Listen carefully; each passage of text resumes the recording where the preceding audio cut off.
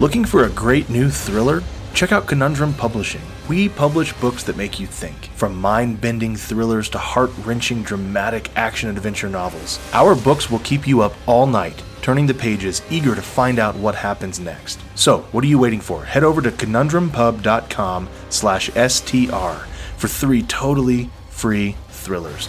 You won't be disappointed. Again, 3 full-length action thrillers totally free at conundrumpub.com/STR.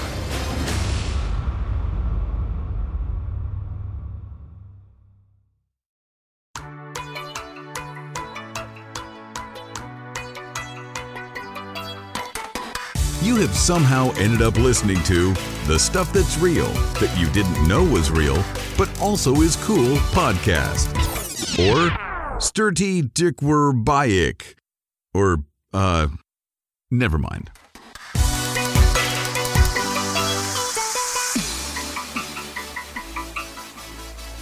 That's right, everyone. You are listening to the Stuff That's Real podcast with your gracious and loving co-hosts, Nicholas Ryan Thacker, that's me, and J. Kevin Dr. Master Tumlinson Esquire the Third.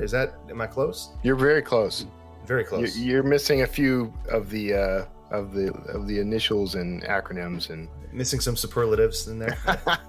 Right. I actually do have a PhD. Have I ever told you about this? Of course you've told me about that, yeah. Every time I try to intro you on one of our mini podcasts we've done together, I think you're we did. That sounds Esquire, like me. PhD. That does sound like me. Oh, man. Well, what better co-host could you possibly have, listener, than someone with many superlatives in their names, such as us? We are going to jump right in today. We've got some I'm assuming pretty exciting. Listen, you guys are listening to this show, tuning in every week. I love you for that. Here's a little behind the scenes, how the sausage is made for you. Neither one of us know the story that the other guy is going to say before we talk about it, which is really cool. It also opens us up to many possibilities of picking the same story every week. So consider it serendipitous. Yeah, consider it serendipitous that has not happened in a whopping 6 or 7 episodes now that we're into it. But I'd say it's bound to happen at some point. One of these days, I'm going to show up without a story and let you go first. And I'm just going to cut my story in half. Exactly the story that I picked. That's so weird. I'm going to just cut my story in half. I'll say the first story is about Fermi, the scientist, and the second story is about things called paradoxes. I can talk about paradoxes. Exactly. Paradises? You're right. You could. Are you going to talk about that today, or you got something else for us? Got something else, which could fall, I guess, in some ways, could fall under the heading of paradox, because it involves scientists who are behaving like complete Neanderthals, to pull in terminology currently in use by the president of these United States. So this is the story of the Demon Core, which also just happens to be the name of my current work in progress in the Dan Kotler series. So it is in fact based in part on this. So you ready? You ready for the story? I've never been more ready in my life. Tell me a story. So the Demon Core is actually, it's a 14-pound, 3.5-inch sphere of plutonium and silver and nickel. It is the third core for a third atomic bomb that would have been dropped on Japan, but they did not, because as it turns out, dropping 2 atomic bombs on Japan turned out to be plenty. So they did not use this core. But what ended up happening with it was that it was sent to Los Alamos, the secret base at the time that was mostly, at this point in history, Los Alamos was where a whole bunch of physicists and scientists and military personnel were kind of working on next generation technology for the military. There's a lot of controversy that surrounds this because there were a lot of ex-Nazi scientists at the Operation Paperclip. Paperclip was one operation, and Paperclip was sort of the operation that brought these scientists to Los Alamos, and this core, along with its brethren, Fat Man and Little Boy, which were the bombs that were dropped on Japan. So these were all they were all the result of the Manhattan Project, where they were trying to make fissionable cores that would become atomic bombs. So the interesting thing about the Demon Core is how it got its name, and this is in part why I included it in the current book. But back in like 1945, starting in 1945, there were these two scientists who were working with the Demon Core, and what they would do essentially is the whole way to study how this thing works and what could be done with it was to essentially bring it as close to a chain reaction as possible. Okay, so what they wanted to do is get very close to a neutron burst, which is the most radioactive thing about one of these bombs. When you see the footage of an atomic bomb go off and the whole mushroom cloud and everything, that's not really the dangerous part. The part happened well before that, when there was a neutron reaction and this literal blue pulse of light erupts, and your life is over before your body even realizes it's dead. So where the core got its name was not from where you might think, because after seeing a couple of these guys blow up most of Japan, or a big chunk of Japan, and irradiate it for all time, this core was brought back to the United States and taken to Los Alamos to be experimented on, and two scientists in particular worked with it. Let me grab their names real quick. So the first was Harry Daghlian, and the second was Louis Slotin. And both of them became famous in the worst possible way. So basically, Harry was working with the core and was experimenting on it. And what he did was he built a sort of he used these beryllium bricks to build a kind of almost like a fire pit around the core. Okay.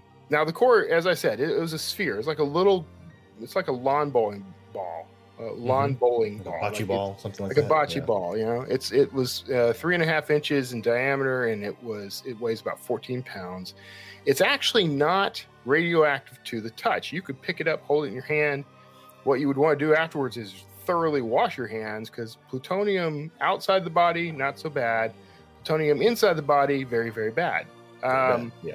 So, but the way it was always described was it was kind of warm to the touch, So clearly these guys were handling this thing.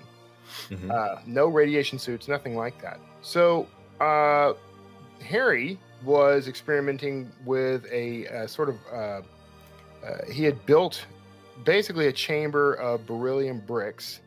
And the way he controlled the experiment was there was one brick missing. So there was a gap. As long as there was a gap, you couldn't have the critical mass buildup. Okay, so what's happening is beryllium is reflecting the radiation back onto the core, and it's sort of a self-feeding loop. And eventually, if it's all enclosed, it'll reach critical mass, and that is the neutron pulse. And that is facilitated by an implosion in the bomb, an implosion design device to basically force all that energy back into the core and create that chain reaction. But for experiments, they were doing it by bouncing it around with beryllium. Well, what ended up happening with Harry was he dropped one of the bricks, and it accidentally fell perfectly to close the gap. And all it took was that, because the reaction was constantly building up to the point where it would release, as soon as that brick closed the gap, it released. And so you had a bright blue flash, and not only was Harry impacted by this, but the security guard in the next room was hit by this. And both of them ended up having to be rushed to the emergency room, and both died horrible, horrible deaths. Basically, as soon as Harry saw that brick fall, he reached out. I mean, the instant it fell, he reached out and grabbed it. That hand, within the hour, all of the skin was burned off of it, falling off his hand. He suffered severe burns all over his body, and I believe that the security guard may have only died from the exposure. I think he had leukemia, but I don't recall exactly. But I think that's right. I think he was close enough that he got a lethal dose of radiation, but basically died from like leukemia. Yeah, that's fun times, you know, because you're a security guard at a. You're military, but all you're supposed to be doing is reading your Mad magazine and kicking your feet up on the desk and making sure no yahoos come in to interrupt the scientists who are doing what is supposed to be the real work, right? Right. So fast forward 9 months. This is where the story to me takes the turn for the wonderfully stupid. So in 9 months, we're back with the Corps. This time, it's with Dr. Louis Slotin, who has devised the same sort of shell that would have been used in the bomb itself. So it's two halves. Think of two coconut shells, okay? Okay. One on top of the other, clamped together, and inside of that would be the core. Now, you would use all kinds of things to make sure that those two halves don't close. Right. So one of the options you should, right? You'd try. Let me put it this way. Stick a finger in there to keep them apart, right? Like, yeah, you've heard of Richard Feynman, right? Dr. Feynman. Yeah, of course. Yep. Okay, notorious prankster. He referred to all experiments with this core before it was known as the Demon Core as tickling the dragon's tail. He was pretty certain people were going to die before Harry even died. Okay.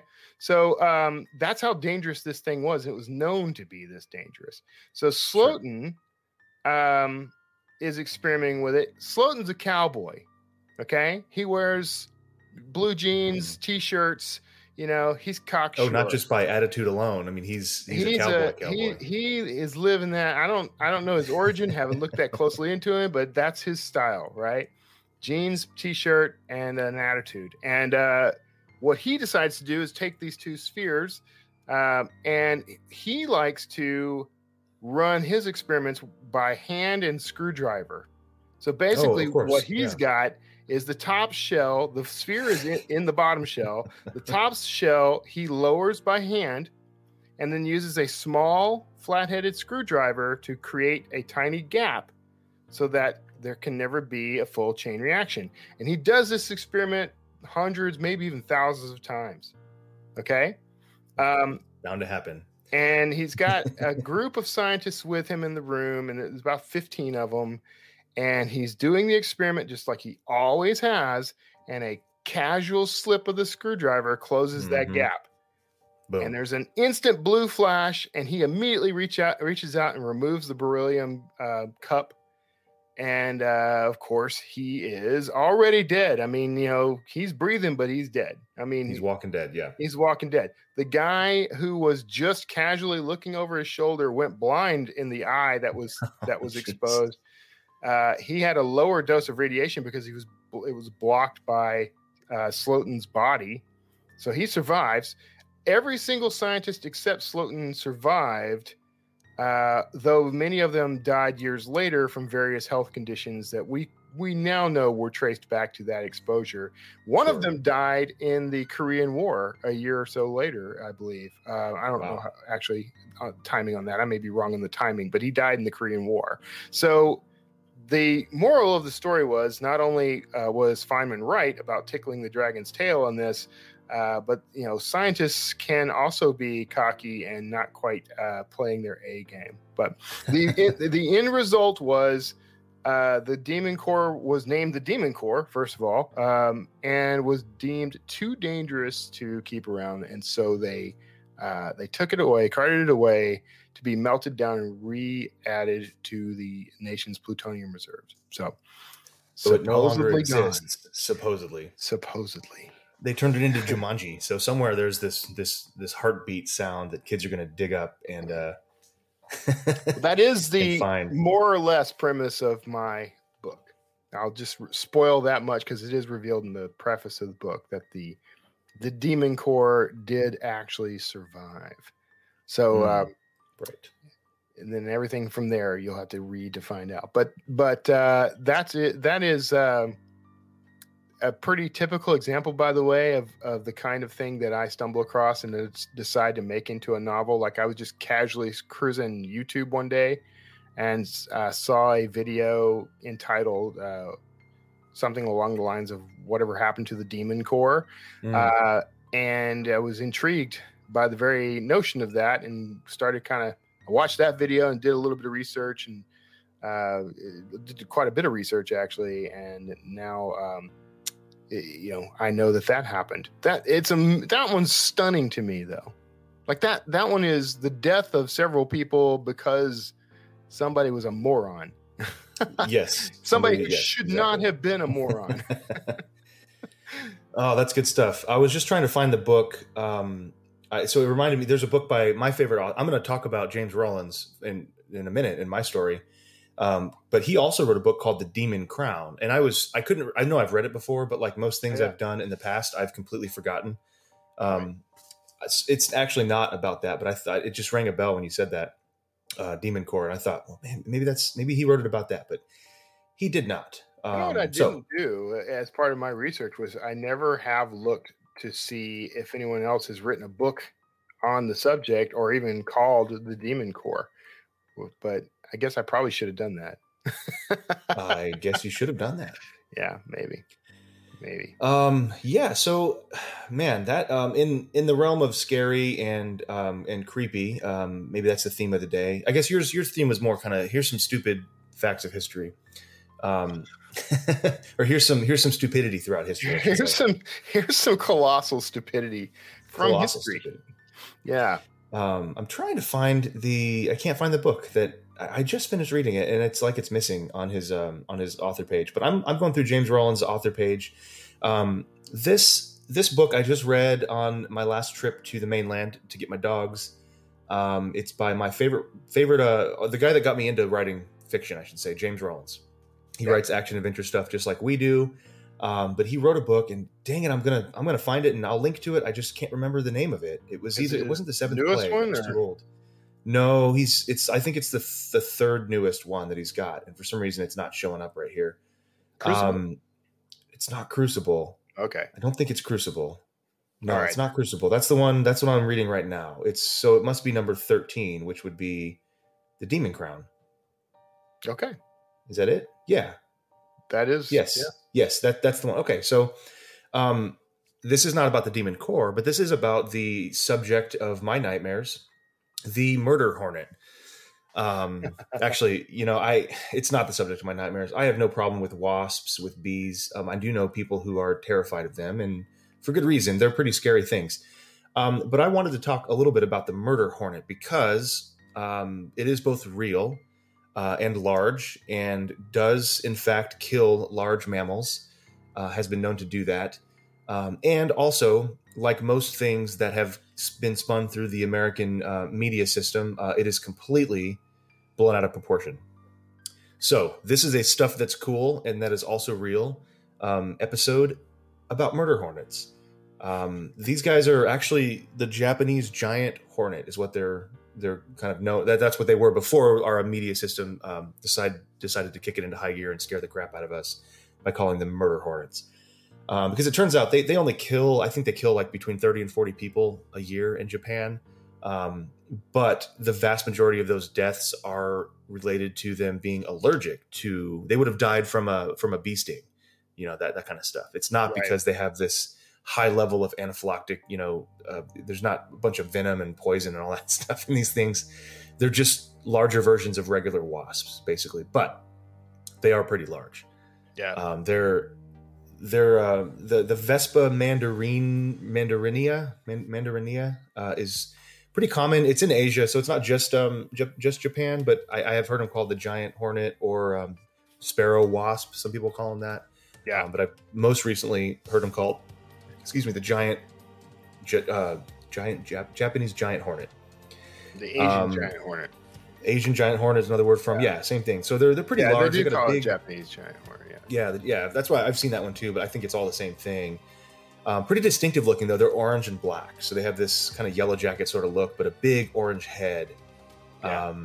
And here's what I think is really want to say neat about them. It is neat. You know, I'm not an entomologist, but I think this is what the entomologists really like about these guys. So it seems like everyone in the wasp family is smart. Not individually, but these guys are hive mind sort of creatures, but also can do some damage individually. So they're pretty social, right? They'll defend their nest. If you go near them and start aggravating them and stuff, they're going to defend themselves.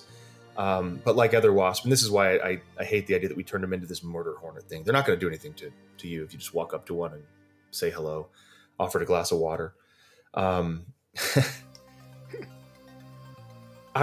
was reading James Rowland's. It was The Demon Crown, and he's done something really cool with these. It's not the exact hornet, I don't think. Yeah. I know it's not, because he actually, and spoiler is he has his characters find these things in a cave, sort of Jurassic Park style, like embedded in some sap or something, and they basically reincarnate them, and they create this super strain of wasps. So if you're afraid of wasps, this is probably not the book to read, but there's just a lot of similarities between the guys that Jim was talking about in his book and these giant murder hornet things. Arguably, though, pretty terrifying. They're pretty big, about the size of a human fist, I think. Can be that long, that big. Yeah. Maybe not quite that big, but yeah, I mean, they're larger than any hornet I've ever seen, for sure. And of course, why we know about them and why we're talking about them is they found a nest somewhere, I think Vancouver or Washington, in late 2019. And then, of course, 2020 was filled with fears of pandemic and murder hornets stealing our babies. If anyone was alive in 2020, you remember that. There was so much of that, by the way, that virtually everyone ignored the fact that there was a release of actual verified footage of UFOs from the U.S. government. That's how. That's right. That was in the middle of that. So yes.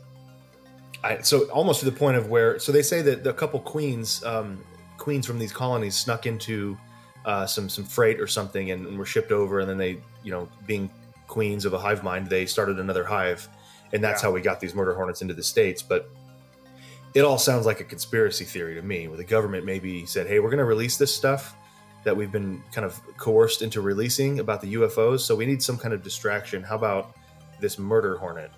I think that's kind of most likely what happened, but that gets a little into the writing the fiction that you and I tend to do. These things are friggin' scary, though, because they're huge and just intimidating, right? But intimidating, that's a good word for them. Yeah, they don't even. It's not even that. It's not just that they can sting you. They actually have the ability to spray venom into your eyes. Oh, wonderful. That's a really pleasant addition to this murder hornet. Isn't that fun? That is fun. That's my proof that nature earnestly and genuinely is just out to kill us all, is really all that's about. Like, my thing about oceans. Like, I do know everything about oceans. I don't want to go in the ocean because everything in the ocean is trying to kill me.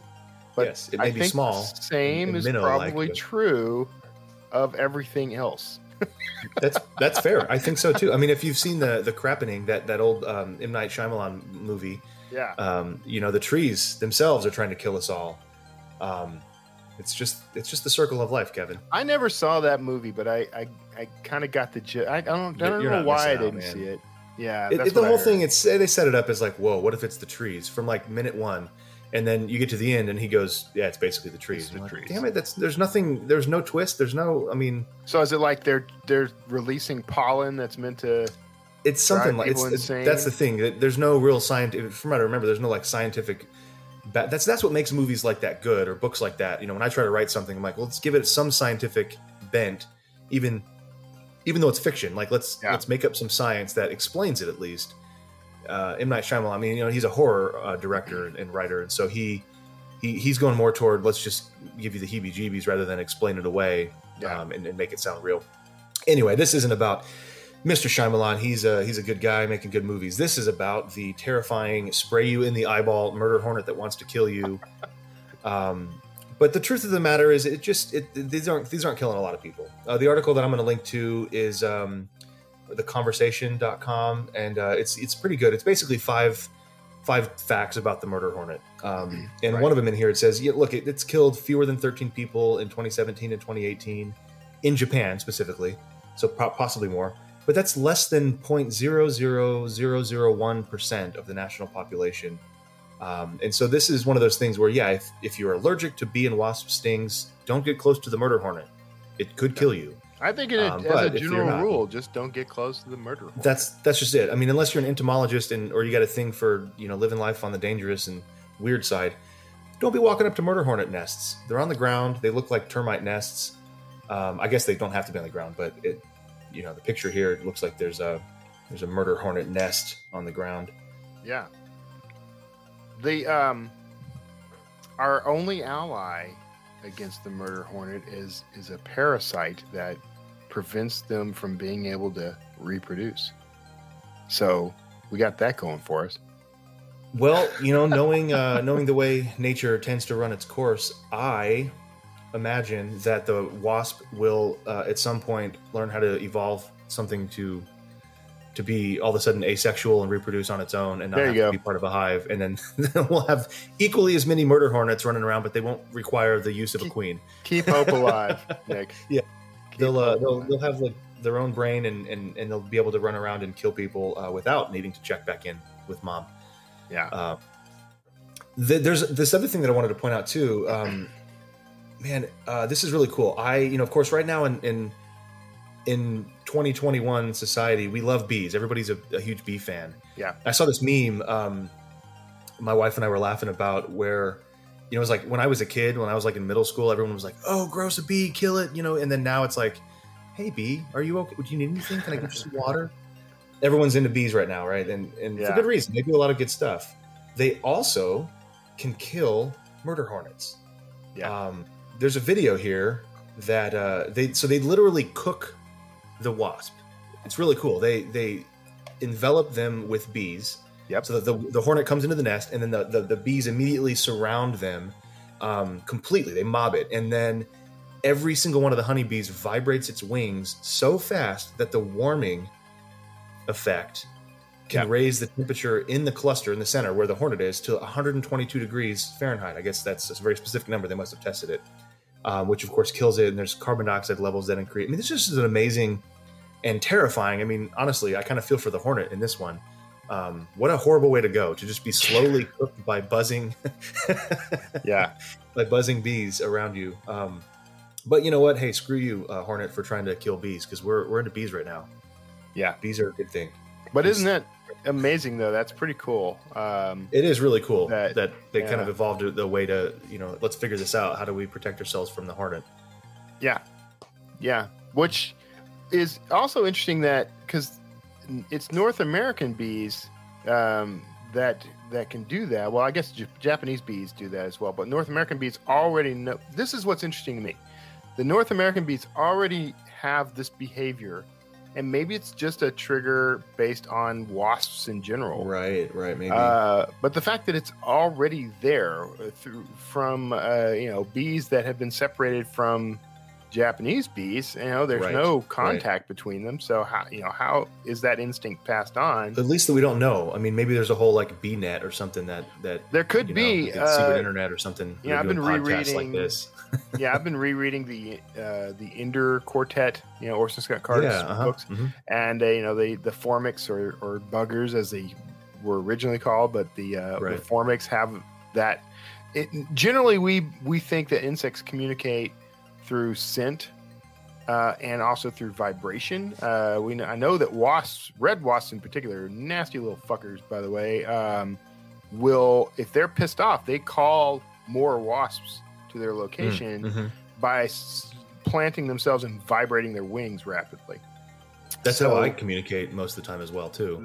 I'm talking to Kara right now. I just sit here and vibrate until somebody comes and asks me if I'm okay. It's worked every time so far. So there is a theory in the Ender books. They communicate through what they call the phallotic network. But there is a theory that there's something similar for insects of a kind on Earth right now, like bees in particular. Might be able to communicate with each other. Hives can communicate with hives and that sort of thing. through means we haven't yet discovered. So pretty interesting stuff, actually. Yeah, Could go off on a whole stuff. tangent on Cool that. stuff. One of these, the whole idea of a hive mind, it's definitely been in the realm of sci-fi so far, but it exists in the real world as well. And so I'm fascinated by the whole concept of using pheromones and vibrations and, all kinds of stuff like that to communicate. Yep. And not just to communicate like, hey, this person over here is vibrating, let's go check out what our friend's doing, but like actually communicating a specific thing. Like all these bees know what task they're supposed to accomplish that day. Yeah.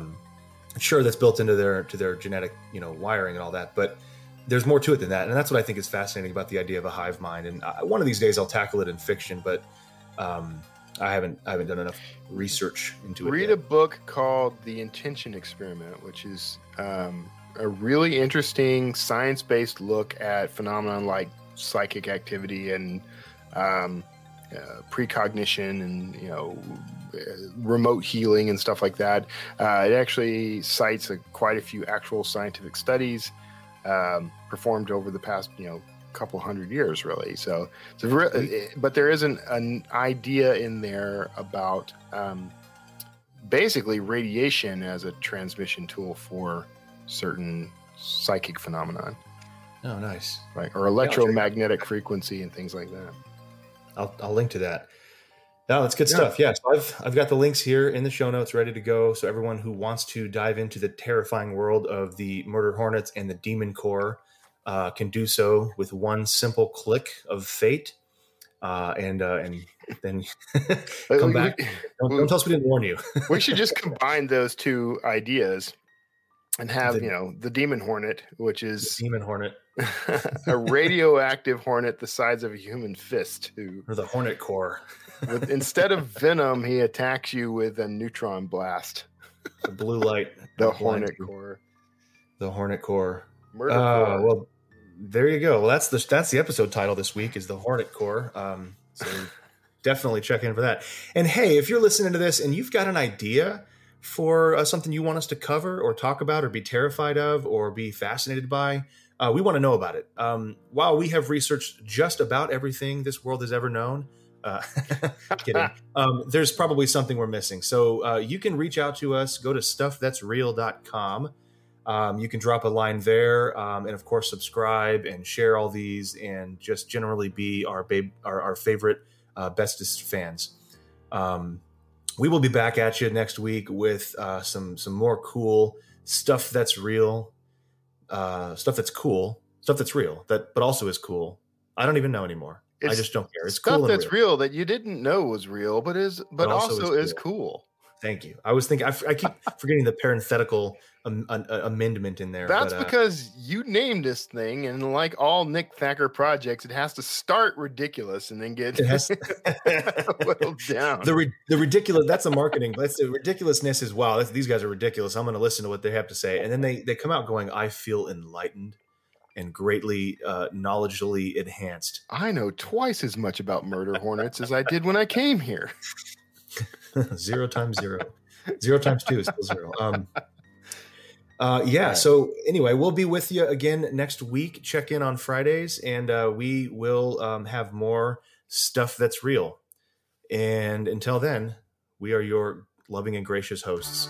Take care, everyone. Stuff that's real.